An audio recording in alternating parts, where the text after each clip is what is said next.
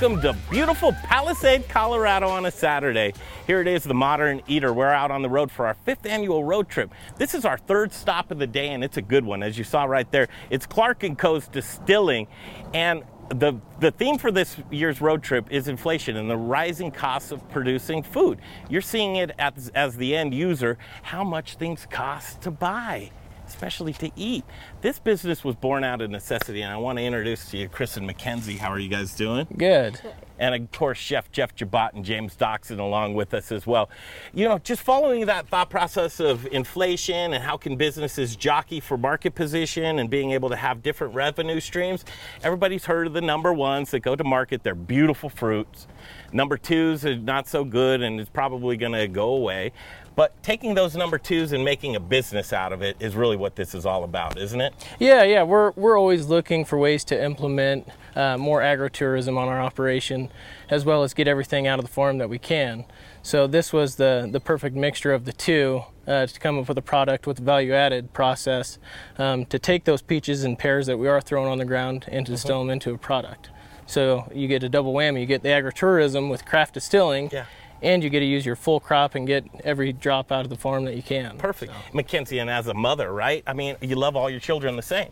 But let's face it, between a little secret between you have favorites, right? But you don't want to just throw the non-favorites away. You got to utilize them and do something with them. And that's kind of the way that it is with growing. You guys have been producers for a while there. Yes. All fruit is created equally, right? Yeah, she's 6th generation. 6th generation? Yep. So, wow. Yep. So our boys are the 7th generation, and then my grandpa Larry was the 5th generation, and it was kind of his idea years back, and always talked about to take the fruit that would usually be tossed on the ground, and distill it and make fruit brandy with it, and it just never really happened. But with rising costs and everything, we figured brandy in the basement. Yes. It was always that. But a lot of times, and chefs, you'll attest to this, it's with the less desirable produce, you're going to can it, you're going to jar it, you're going to do pickle it, you're going to do other things with it, right? Absolutely. Yeah. This is what they're doing with it. Can we take a look? Let's go. All right, there's 3 things in here that I really want to take a look at. Okay. And by the way, and Chef James, you mentioned this, but you guys have a grand opening coming soon, right? We do. Talk about it. Yep. Soft opening is the next couple days, and then grand opening Saturday the 9th and Sunday the 10th, and then be open from there on out. That's exciting. Yes. A lot going on right here. How would you just take, Chris, take 30 seconds and say, here's what we're doing in here, and there's also an event venue attached to it as well, right? Sure. Yep. So the event venue kind of specializes in weddings right across the way. There's corporate parties, all sorts of things, all sorts of events over there. We built this facility on the same parcel. It's a 10-acre parcel just on the other side of it. So this is the distillery. We're standing in the tasting room right now. We've got a commercial kitchen in the back where we're going to serve limited food out of. And then back behind the wall here, we have our distilling side where we distill everything. First of all, beautiful. Gorgeous. Thank you. I love to be able to look in there and see where the product's built. Oh, hey, look, it's Joe Talbot. Just at the bar. Never seen you at one of those. This bar is cool too. The kitchen. What are you going to be doing in the kitchen? We're trying to keep it a somewhat limited menu, but we're trying to get like high quality local burgers, and then chicken sandwiches as well as flatbreads. Here, I can prove the flatbread right there. Look. That is gonna be the delicious food. It's gonna be here. How you doing, brother? Good to see you. We're gonna be over to Talbot's here soon. Let's show outside here, and then let's go in and talk to Tyler in the distillery. Okay. Look at this. So, are you gonna charge for views? Yeah. You could. Pro bono on the views. Yeah. The views are free. Yeah, we'll get a royalty for the minutes spent. Look at this. Now, describe what this property, this plot of land right here looked like before this was here. There's nothing. We had tomatoes here, yeah. Did before, you really? Yep, right down the driveway. That was a tomato patch for a few years. So this was a growing We farmed block. it on and off. Yeah. Yeah, this block was always, it's kind of rocky and doesn't grow, right? So that's kind of why we chose this area to do the distillery, because we've always had a hard time getting stuff to grow on this plot of land, so it was kind of reusing it for another purpose that would work better. We got a high water table here. Well, let's grow a business. Yes. What a great use of land. And again, you know, no stone unturned. This place is beautiful, right? Chef Jeff, you love distilleries. I love them, yeah. I'm actually looking around going, where would I put a smoker? And we're finishing up a few things out here, but we're going to have 3 fire pits out in that field area. So people can hang out. These chairs will be around the fire pits down there. And then some cornhole and yard games. And then, yes, people floating down the river or paddleboarding can come up and drink and eat. Yeah. Great spot to take wedding photos and stuff, too. Yeah. For sure. Yes. It's like the one-stop shop. All right, let's go in and talk to Tyler, but give us the setup. Let's tee him up to talk about what kind of ingredients is he using to be able to make distillates right now. Yes. So we have peaches, cherries, and apricots in season right now. So we've been running a bunch of peaches and cherries the past couple weeks. And Tyler is actually working on, we froze some pears last year to prepare for our grand opening this year. So we ran pears last week, and he's actually distilling pear brandy right now. Mackenzie, hand him that microphone. Introduce yourself, sir. Hello, I'm Tyler Blackwelder, distiller. Good to see you. Yeah, you too. What a cool project. Yeah. Brand new. Yes. Anything goes wrong, it's on you. Yeah, pretty much. It's like the old guy that was here before, you know, I can't find anything, we need to buy parts. This is brand spanking new. Yeah. It's going to be a pleasure to work with.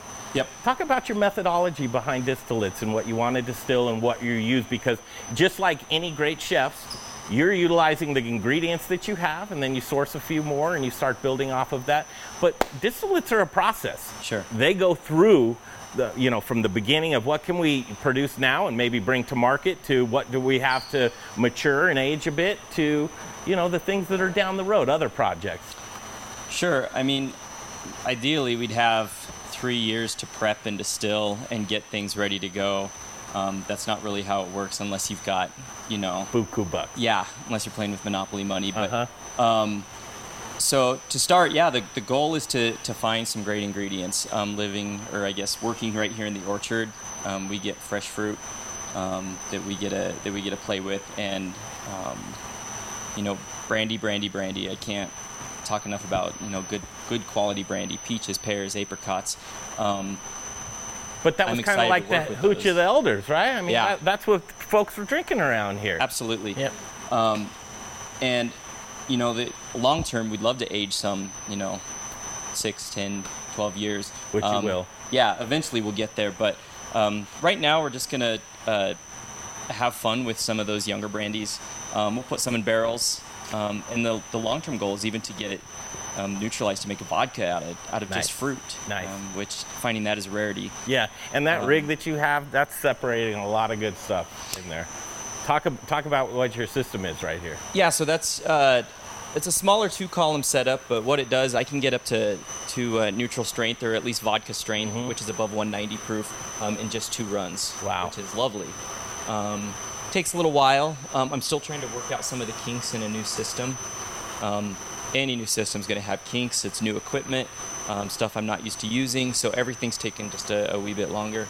But that's part of it. But we'll make it worth, you know, that juice worth the squeeze. Yeah, no doubt. What else are you making? Are you doing moonshines or? Hell yeah. Hell yeah. You know, whiskey, it starts clear. You know, Yeah, I know it should be obvious, but a lot of people don't know that. And you know, they think the bourbon comes straight out of the still, brown, but no, it comes out clear and it gets its color from those barrels. But so we're gonna do a white whiskey too, just a corn whiskey, and taking that white whiskey and then flavoring it with. I know for the strawberry moonshine that we've bottled, I mean, just for a tiny, I think it was like a 30-gallon batch. I think it was 20 pounds of strawberries. Wow. Look what Chris hunted down. You were actually... Yeah, I gotta brag on this is the gin. I love the color of that. Yes, so one of a kind right here. Cool cocktail. So, butterfly pea flower gin. Butterfly pea flower has not always been on the Gross list, which is generally recognized as safe to use in liquid spirits. Some of those old Prohibition era laws have still carried over, where some ingredients you just can't use. in my distilling experience before, there's been plenty of botanicals that people consume on a daily basis, but for some reason you can't use them in spirits. A lot of botanical teas, they just don't hold up. No, they've never been tested for safety. They'll sell them over the counter in an herbal tea. So bureaucracy. Yes. Yeah. Absolutely. For sure. This is one, butterfly pea flower.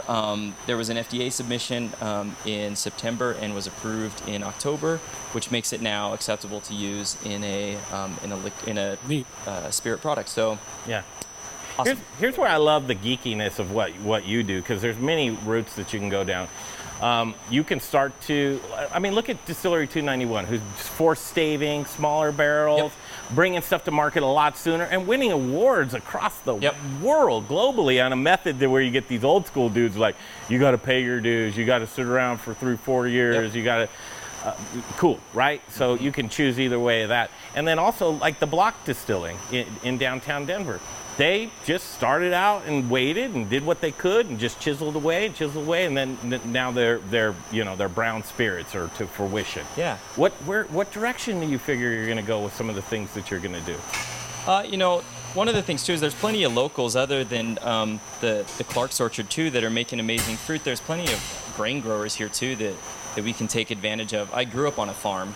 And that's where the wheat we're going to use for some of the bourbon is coming from. Killer. Which is awesome. I love it. And so, getting some local grain, our corn comes from, a few miles up the road. Yeah, then Western Colorado.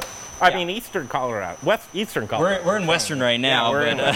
Which is awesome to be able to do, because I want that taste or that terroir of your region in your bottle. And people, you could take the exact same equipment with the exact same recipe, and you'd have two different tastes based on whether you're sitting in Louisville, Kentucky, I love that, or Palisade, Colorado. And that's why, I'm a pretty open book too when it comes to any recipes, because there's no reason to hide anything, because you could give this exact setup to somebody in Denver or even Dallas or Florida, and the spirit would taste different because the way people mash, the way they ferment, the temperatures, the humidity. The barometric pressure is going to change the way that still runs. It's going to change the way that those barrels age. That spirit works itself into those barrels at different rates on temperature, humidity, and nerd. So you guys are in for a treat. Honestly, we'll check back. This is what's so fun about distilleries. In about a year, you'll see a few barrels lined up. Then Then they're building a barrel room. And then they're running out of room, and they're trying. And that's the exciting stuff. But you don't even have a bunghole we can sniff right now, do you? Sure. You do? Sure. Let's sniff a bunghole. Why not? What do you got going on here?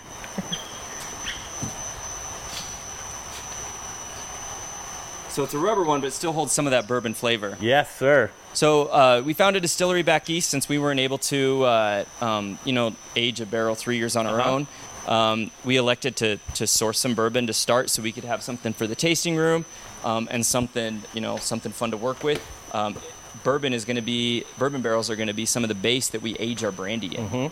That's awesome. Yeah, why not? That's what you want to do. You'll look for those brandy barrels. Yeah, the standard is, one of the standards is using old wine barrels.